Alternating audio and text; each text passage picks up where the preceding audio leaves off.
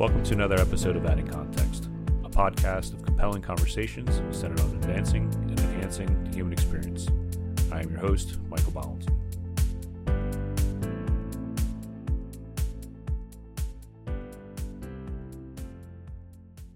Welcome back to another episode of Adding Context. I will let my guest introduce herself. Hi, my name is Pamela Esposito Amory, and I'm from Tell Every Amazing Lady About Ovarian Cancer, Louisa M. McGregor Ovarian Cancer Foundation, and we're also known as TEAL. It's a very long name, so you can just call us TEAL or Tell Every Amazing Lady. Awesome. So where are you from? Born and raised in Brooklyn. Brooklyn girl. How did you get involved with TEAL? So when my sister Louisa was diagnosed with ovarian cancer, we took something really negative and made something positive, and it's that simple. So it really started, that's kind of where our story began. She was in the hospital getting through one of her first of many surgeries, and to kind of motivate her and be the cheerleader that I thought was my role as her sister was, hey, when we get out of the hospital, at some point, let's do one of those cancer walks. There must be some ovarian cancer walk. Let's do it together.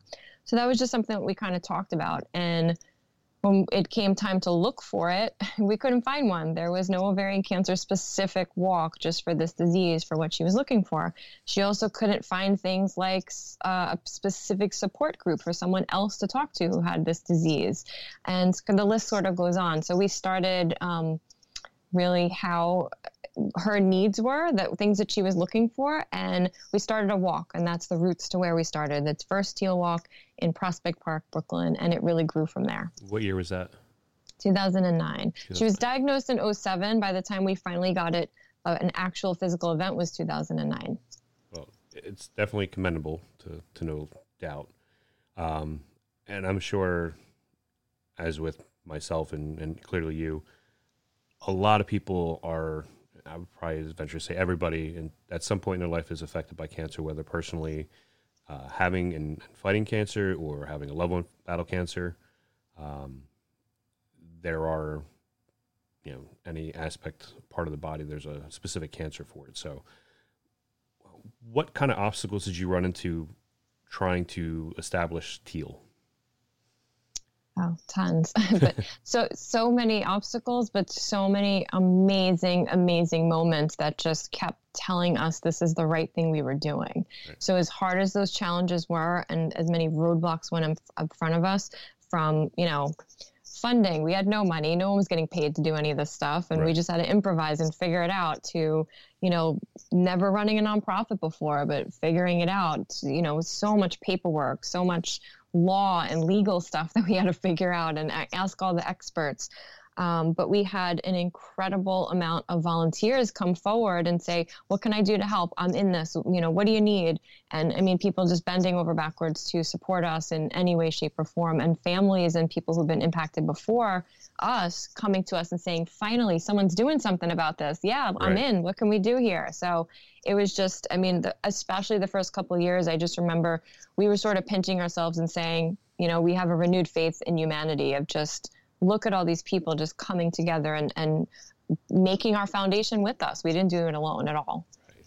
Right. And like you said, when she was battling, there was people that she wanted to talk to get their experiences and kind of get an idea what to expect in the future and come up with other ideas of mitigating, the illnesses that come with the treatments and things like that. Outside of you and your family, what has been the biggest source of assistance? Generally just volunteers, but it started with friends and family and then just continue to grow from there. And it's our really best marketing has always been word of mouth. People just telling someone, and it's in our name too, Tell Every Amazing Lady. So it works, right? So they would tell someone the message and pass it on. And that's where the volunteers came in. But then it started to grow into schools and, college kids who needed school credit and a Girl Scout club and, the Boy Scouts and a whole school would then participate. And it just grew and grew from there. So, the people involved in what we do. And a lot of times there were families and survivors impacted too. So then the whole family, not only those fighting it, but those who experienced loss and needed to grieve with us and be a part of this community that we were building. So it really became a true community of people impacted by ovarian cancer. That's outstanding. Before we kind of get into what ovarian cancer is and things like that, what type of, outreach do you guys typically do aside from the walk?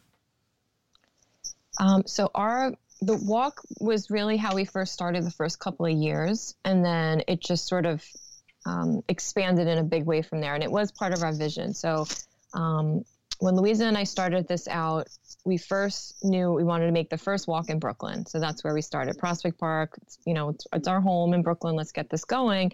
And when we saw how successful it was, we literally visualized together, and we would, kind of close our eyes and imagine that it was going to be in other cities of the United States. And years later, that did happen. We grew, we got satellite walks, and we're still in other cities and states.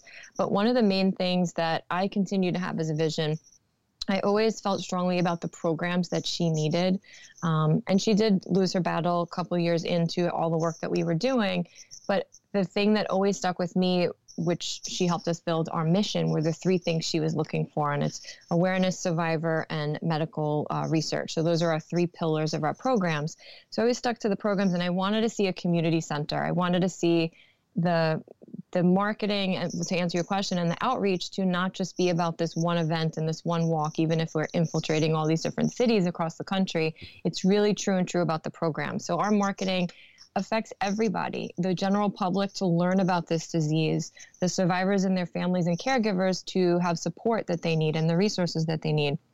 And so our outreach is all across the United States. Our programs are endless to our capabilities, whatever we can pull off with our resources. And so we'll do things from extreme, that we've opened up the stock exchange. We've opened up and closed the NASDAQ and done some really global, amazing outreach, with some things like that, all the way down to we're in a church basement or, a school health fair, and we're just doing, things on a grassroots level as well. Right. I think it's, as I said before, insanely commendable for you guys to create this place of comfort for people who are going through a pretty catastrophic thing. And it's not just, as I said before, the patient that needs help and someone to vent to, but it's the caretakers, it's the family members, of everybody's affected by cancer in some way, shape, or form. So without getting too medically defined, what exactly is ovarian cancer for the layperson? Sure. So ovarian cancer, if I was to sum it up, is a disease that is very hard to detect and diagnose, that is not talked about enough, and primarily starts in the ovaries, but there are some studies that say that it could start in the fallopian tubes. And so what happens is most doctors' visits, no one looks at anyone's ovaries, and so by the time it's caught, it's usually late because they're not even getting looked at. There's no test. So ovarian cancer used to be called the silent killer, but it does have signs and symptoms. So in a nutshell, that's what it is. Speaking of them, what are some of the more prevalent signs and symptoms? Sure. So the problem with ovarian cancer is the symptoms are really vague and they sound like they could be something else. They can mimic themselves as, a gastrointestinal problem or something else that, you can blow off, like back pain. Once in a while, many survivors say like, oh, I thought it was an old back injury. My sister thought that. She had an old back injury and she had a lot of back pain, and she just kept saying, I guess that thing is back. Unexplained weight loss or weight gain. Women's weight fluctuate all the time. Maybe your diet changed. So the point is, I'll give you more of those in a minute, but the point is, when there's no particular reason for it and it lasts more than 2 weeks, a doctor really needs to be seen. And the problem is the doctors don't have a screening test. So we really need to listen to our bodies. Some of the other symptoms are frequent urination, shortness of breath some people actually get, pelvic pain, abdominal pain, and changes in all types of gastrointestinal issues. So, these changes, and bloating is a big one too. I mean, a lot of women get bloating once a month. It's something that, they might have had a plate of nachos and they get bloated. We're not talking about that kind of bloating. Right. It's when it's, 2 weeks Persistent. straight and that bloating won't go away and you can't quite figure out what's going on, get yourself to the doctor. There's something going on in your body, and maybe it's not ovarian cancer, but something's happening where you need to see a doctor. Yeah. How do they, I guess, assess or diagnose this? Yeah, that's the hard part. So I'll give you two examples, and I will say I'm not a doctor and I'm not giving out any medical advice, but ovarian cancer is usually officially diagnosed in surgery, anatomically where someone's ovaries are. It's very hard to get to them. So the true diagnosis is usually in surgery, but there's 3 tests that someone like myself, high risk, I've got family history, 3 things that I might want to do on a regular basis, but remember that it could absolutely still be missed. Right. There's a blood test. The blood test is called CA125. It could completely miss it, and it could also find other things. So it's not that reliable, but it's something. The transvaginal ultrasound is something that is pretty common, especially for someone at high risk. It could maybe see a cyst, but all cysts are not cancer. So we don't want to make everyone worried if they have a cyst. Cysts are very common, and they can also be benign and completely fine. And then there's something called the vaginal rectal pelvic exam. Those 3 exams, if someone is really worried about this, they should ask their doctor for those tests. But again, all 3 of them can still miss this disease because it just doesn't have a perfect screening test. But it's something where as myself with high risk, it's some of the things that I ask my doctor for.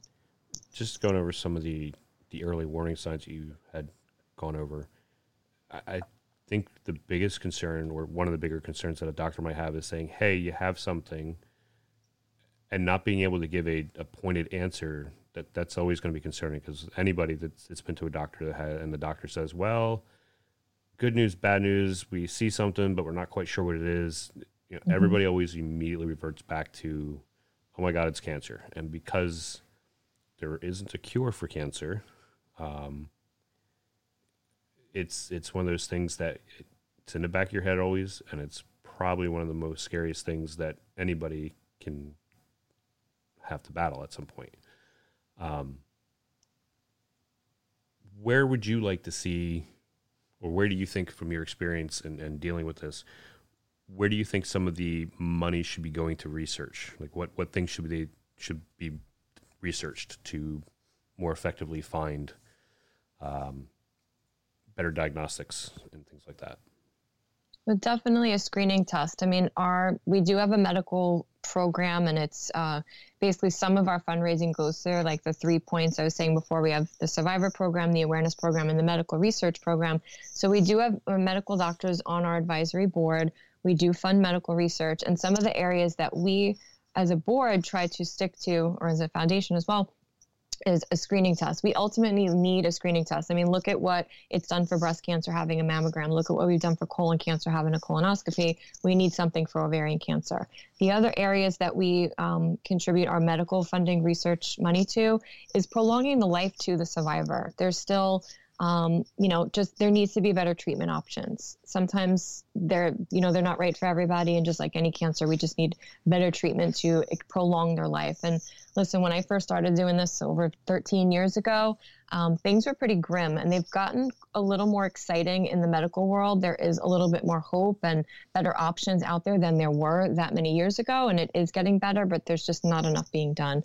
And then thirdly, the other area for medical research that I'm very passionate about is genetics and genetic testing, because there is some information there that can really continue to save a life and save generations of family lives as well. So we really need a screening test, and we really need the families to understand their history, their family history, and the science behind that, where, prophylactic surgery can actually help save lives as well. Just going over some of the numbers that you guys have on your website, there's an average of about 200,000 new cases a year. And of that, about 62.5% of that ends up ultimately in death of the victim, which that's an insane number. Mm-hmm. And it's devastating, not just to see that number, but devastating for all the families that are involved. I guess one of the bright spots that I saw in the numbers you have is, if you can detect it early, the survival rate is about 93%, which is fantastic to hear, and it gives you that hope you guys are looking for. But conversely, the late stage detection, which I'm guessing is where do you normally typically say that late stage falls into? Any stage in 3 and 4 is pretty average for ovarian cancer. It's rare that it's 1 or 2. Got it. I mean, that's you're not even 50% chance to live more than 5 years. You mentioned that you guys like to put money towards research and treatments.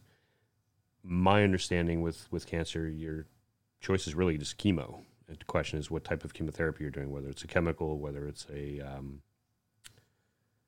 radiation. What was the one that my mother had? It's like IP therapy. Yeah. Immunotherapy. Immunotherapy, yeah. I just recently lost my mother a few months back to lung cancer. Sorry. And knowing her fight and the things that kind of progressed with her, it's infuriating that with all the money that goes into research and how advanced medical research has become. I mean, I think over the last year, we've seen how far medical research has come with how quick the vaccine came out. It's a little frustrating that they can't be a little better with treatment options for cancer. And obviously there's hundreds of different types of cancer. But aside from the patient aspect and healing from that aspect, what types of services do you guys provide for the families and the victims as far as non-medical? Absolutely. Well, first of all, condolences about your mom. And immunotherapy is one of the areas I just want to say has brought a really nice light at the end of the tunnel, if I could say that, about cancer. It's been really exciting. It's changing the face of many different cancers. I know even President Carter had it, and he's doing great. So it's helping certain cancers. So we just need to keep hoping for more science like that. Right. To answer your question about the services we have, it's really for the entire family and the general public. So I'll give some examples where one of the things in particular since the pandemic hit that we've seen an increase on and we needed to keep up with was actually things like mental health and wellness for everybody and helping with anxiety. We had survivors and patients stuck at home and trapped inside, alone, who were really panicked about, wait a second, I can't get my PET scan or my CAT scan, or they're not letting me in the hospital for my chemotherapy. And I mean, anxiety was through the roof. So besides patients, even the general public, I mean, we all could use it, right? It was a crazy time and it still is. So we offer things like free meditation. We actually do that once a week for anybody who's interested on Wednesday mornings. It's every Wednesday. You can sign up on our website, absolutely free. All of our programs are free. When we're actually sitting in my community center right now, and we've had up until the pandemic many in-person things like art therapy. We've done jewelry making, where the whole family can come out and be a part of that. It really creates these communities of people who've been impacted. The caregiver can come, the general public, and survivors as well. We do tons of survivor socials and meetups and try to connect the survivors with each other. A lot of our in-person events, they're so excited to see each other, and over Zoom, we've definitely expanded those kind of options too. But generally speaking, those are sort of the activities throughout the month that we have. But really, it's also, the random phone call or the services that a survivor or their family needs. They'll reach out to us and, if we don't have the service, we'll also refer them to a place so that they get the help, whatever they're needed. It could be anything from a wig to financial help to, they just want to talk to their family about a diagnosis, whatever you have it. So we are still a relatively small foundation, but we operate nationwide. And, sometimes there's things we can't offer, and we'll connect them with the right people. Right. I think that it's nice. It's always nice to have somebody that you can vent to, a friend, a confidant that you can vent to about anything. But with something that's as nuanced as ovarian cancer, it's nicer to have people that have something parallel to your experience, that, they have perspective that, somebody that hasn't been through it doesn't have. So I think you guys offering services like that is spectacular. Thank you. Where would you like to see your community center in the next 5-10 years or so? Well, I mean, there's so much excitement in a lot of different ways. There's so many things that happened during this pandemic where we've had to reinvent ourselves and keep up with the times. And we as a foundation are actually really excited in some of the directions that things are going digitally, where we can offer more services to people and reach them, further into their homes, across the nation. We actually, one of the other services that we do is when a woman is diagnosed, she can join our membership kit. So we send out things like chemotherapy kits and birthday kits and membership kits. And these are just these little, kits and boxes that go to their home, but it makes them remember that we're there for them. And we offer all these additional services on top of that. So, we're really expanding in that area, and we can only do that with donations and funding. And we actually have a Save Our Programs campaign for the end of our year right now, because the pandemic, especially in 2021, has been really tough on us. A lot of our outdoor fundraising activities and indoors were canceled, and we weren't able to pull them off. So a lot of our fundraising declined. So those services, and over the next 5 years, we've had to really rethink our events, our activities, our programs, everything, just Right. like many businesses. And most of it is transitioning online, and those tools, have wellness attached to them, like the meditations we're doing per week. But of course, still holding true to who we are and where our roots are with our community center. And people do definitely know us for our Teal Walk. So we're really excited to get it back up and running next year in 2022. And we've got lots of events planned for next year to try to bring everybody together. That's awesome. Is there an age that it's kind of more prevalently detected at, or does it kind of span? Because I'm just kind of curious, like when do you start talking to girls about this as being a possibility? I love that question. It's actually one of my favorite, I think. My answer is going to be age doesn't matter. Cancer doesn't discriminate. No Right. matter what you read and no matter what they tell you. For as long as I've been doing this, I've seen, unfortunately, 11-year-olds, 16-year-olds, 18-year-olds. I'll never forget the young girls that I've seen. I've also seen an 89-year-old get her first diagnosis. So it does not matter. Primarily and statistically, they'll say age over 50 is a more predominant popular age, but it doesn't matter. You could be one of those, the younger ones, unfortunately, that it does not matter. But I will say it is 1 in 75 women have the lifetime risk of getting ovarian cancer. And you compare that to breast cancer, 1 in 8. 1 in 75 is not 1 in a million. So, all of us probably have maybe 75 at least Facebook friends or Instagram followers or what have you. Yeah. So we all know 75 people. Unfortunately, 1 in 75. I like to emphasize that number and not an age, and just think about all the women that we know in our lives. Yeah. How do you bring awareness to people, young and old, about the ovarian cancer? Yeah, I feel like we've had to, I have to bring up the pandemic because it changed how we do this. Mm-hmm. It used to be a little bit easier for us, where we'd, put a little bit of our dollars behind big marketing campaigns. Like we would take MTA posters and signs and things like that. No one has been on the subways for 2 years.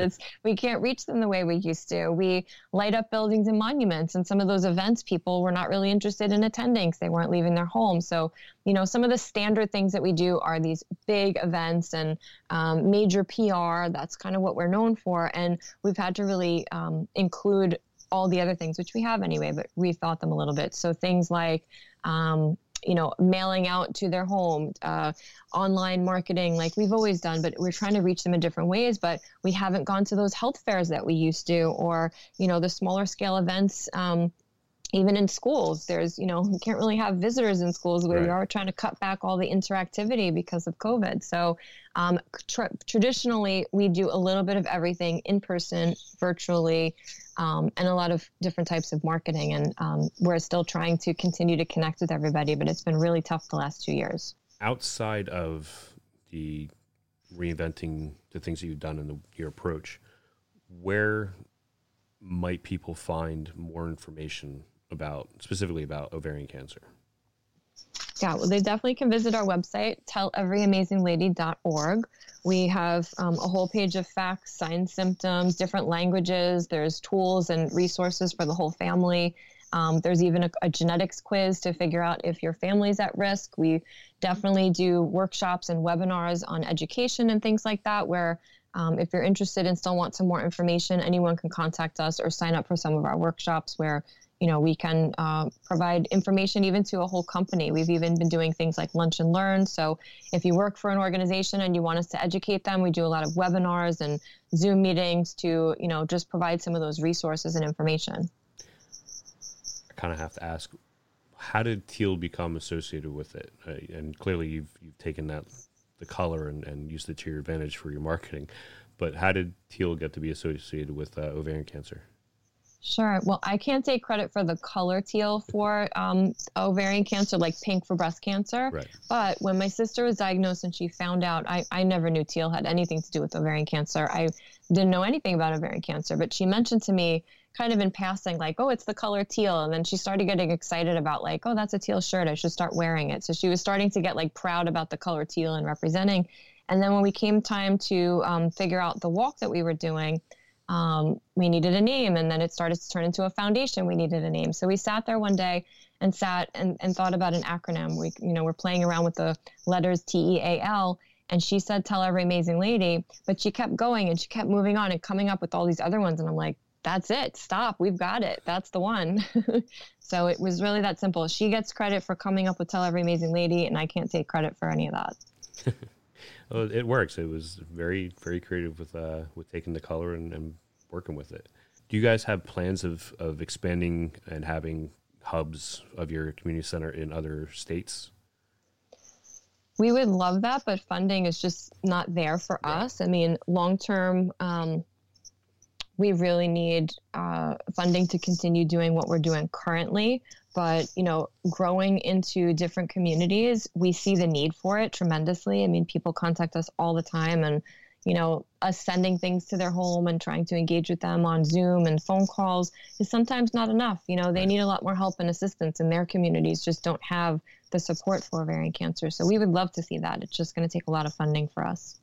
We have volunteers all across the United States, though, who are amazing, and they've been able to help us do fundraisers and spread awareness in their communities. So we're always looking for volunteers, and anyone can help us from, just a small part that you can play, even just by telling other people in your community.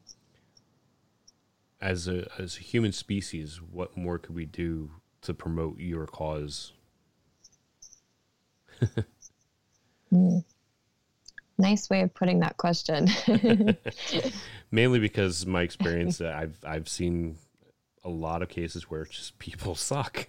There's no way to put it. People suck, and there's people that are out there that are just insanely selfish. There's people who are out there who are insanely selfless, and I think I heard somewhere that Dolly Parton and somebody else, I can't recall who it was, they donate insane amount of money, and people, they do it quietly, and just their compassion towards everybody they meet. If 6 to 10% of the world had their kind of compassion, we would live on a very, very different planet. And I think that what you guys offer, the services, the human interaction that people need, it goes far. And I think it goes farther than people see, because people are so used to going to a doctor. The doctors might not have all the answers that they need or that they want. They're not getting the information that they need or want, whether that's what the doctor says or whether it's because it's information they don't want to hear. By and large, cancer prognosis, if you're told you have cancer, you don't have a good prognosis. But I think the fact that you're giving people an outlet and you're advocating for people in a very nuanced way that's clearly needed goes really, really far. I think, and I would love to see our country do a much better job in taking care of its people, medically, mentally, in every way. I mean, our country purports to be the greatest country in the world, but I think we lack in a lot of areas. I guess I'll go back to my question. What more could we do as humans to help you out? Yeah, I think a couple of things come to mind. So our name says a lot. Tell Every Amazing Lady. So tell someone about us. Tell someone about what you might have heard tonight on the podcast or you saw on our website. So Tell Every Amazing Lady can be very powerful because it makes everyone stop for a minute. And maybe the next time you see the color teal, you'll remember to make a doctor's appointment or tell your wife or sister or mother or grandmother, like, hey, wait a second, I keep hearing you complain about this symptom. I think you should go to the doctor and get it checked out. So that's first and foremost.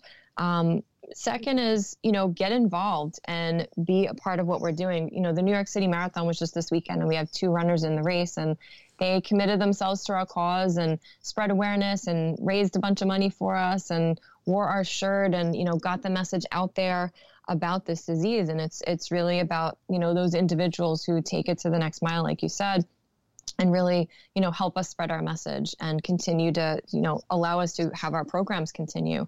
Anybody can go to our website and give any kind of donation, $1 and up, it doesn't matter. We really need that support, especially these days. Like I said, the last 2 years has been really tough.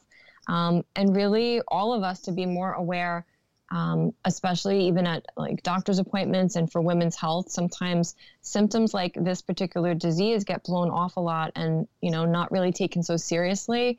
And so it might take a few doctor's appointments or a second or third opinion for this diagnosis. So I can't stress enough to have women especially listen to their body when they hear something that just doesn't seem right. To really tell someone, again, tell every amazing lady and talk about it and get it out in the open.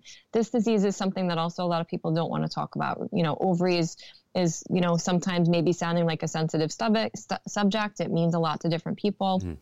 It might be too controversial to somebody. We are, so open to discussing it, talking about it. It's an important women's health issue that really needs to be more easily educated about. So that's what we're doing. I think that's one of the stumbling blocks that people might run into is it's a woman's thing, and there's no way that a man could relate to that struggle. There's components that there's organs that women have that men don't, that it leaves them to a variety of other cancers. I mean, there's uterine cancer, vaginal cancer, cervical cancer, ovarian cancer. That's 4 cancers that men can't get. There's not much. I don't think there's testicular cancer that only men can get that women can't. So, again, people I think need to, for lack of a better term, grow up when we talk about things like this and know that there's not meant to be any other connotation or any other context for the conversation other than medical information and awareness and becoming more understanding of the risks and the possibilities of what can or can't be done. Definitely. I couldn't agree more. This is something, this disease has a lot of genetic factors to it at times. It's not every case, but some. In my family, we did find that there were genes associated with this that we didn't realize. And that could be, we actually even have programs for men, support groups for men. It affects the whole family. So It doesn't matter male, female, just like breast cancer. Men can get breast cancer, and we know there are genes there. So ovarian could be prostate cancer in a man or colon cancer in a family. So they're all interconnected. I will say why I bring those up is because, someone having a family history of breast, colon, prostate, or endometrial cancer, some of those cancers could increase the risk to ovarian cancer. There could be a gene association, and we encourage people to get genetic testing done. I was going to ask, is there a trend that you've seen or in the statistics that you've looked over where there's a commonality of women with ovarian cancer having uterine cancer or another form of cancer?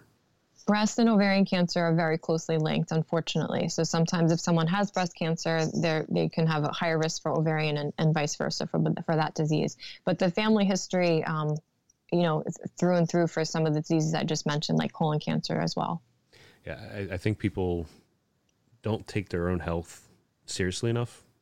I don't think they take enough time to look into their genetics and their health, their family's history, as you said. I think that would go a long way for a lot of people and a lot of the things, not just for cancers, but for heart disease and diabetes and other medical issues. Where can people find or hook up with your organization? So on most social media channels, we are at Teal Walk, TEALWALK, and our main website is telleveryamazinglady.org. I will definitely and most absolutely put that into the show notes just so people can find it easier. I'm going to throw a couple questions at you that are a little random, but leave the show on a higher note. Would you rather attend a bonfire or a wine tasting? Wine tasting. I don't like the outdoors so much. I'm a city girl. I figured that was going to be an answer. I have to go with a bonfire. There's just nothing like the crack and the smell of a good fire going. Would you rather meet Confucius or Isaac Newton? Confucius, definitely.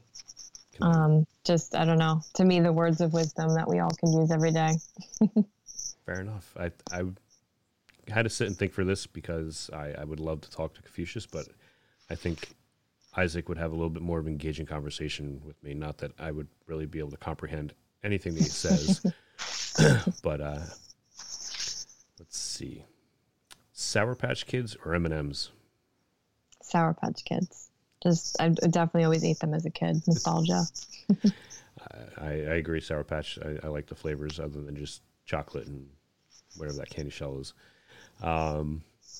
Would you rather be caught wearing socks that don't match or socks with holes in them? Socks that don't match. Could be a fashion statement.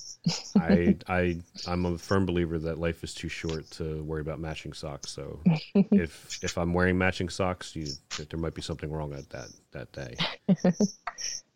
I want to thank you very much. I think what you guys are doing is absolutely amazing. I wish you guys nothing but the best, and hopefully you can keep growing and saving a lot of lives. Thank you so much for having me tonight. Appreciate it. Anything we could do to help to spread the message, and thank you for having me as a guest. Thank you for coming on. Thanks for listening to another episode of Adding Context. You can follow us on Twitter, Facebook, Instagram, or visit us at addingcontext.com. You can also support our show via our Patreon and send us feedback and show ideas to podcast@addingcontext.com.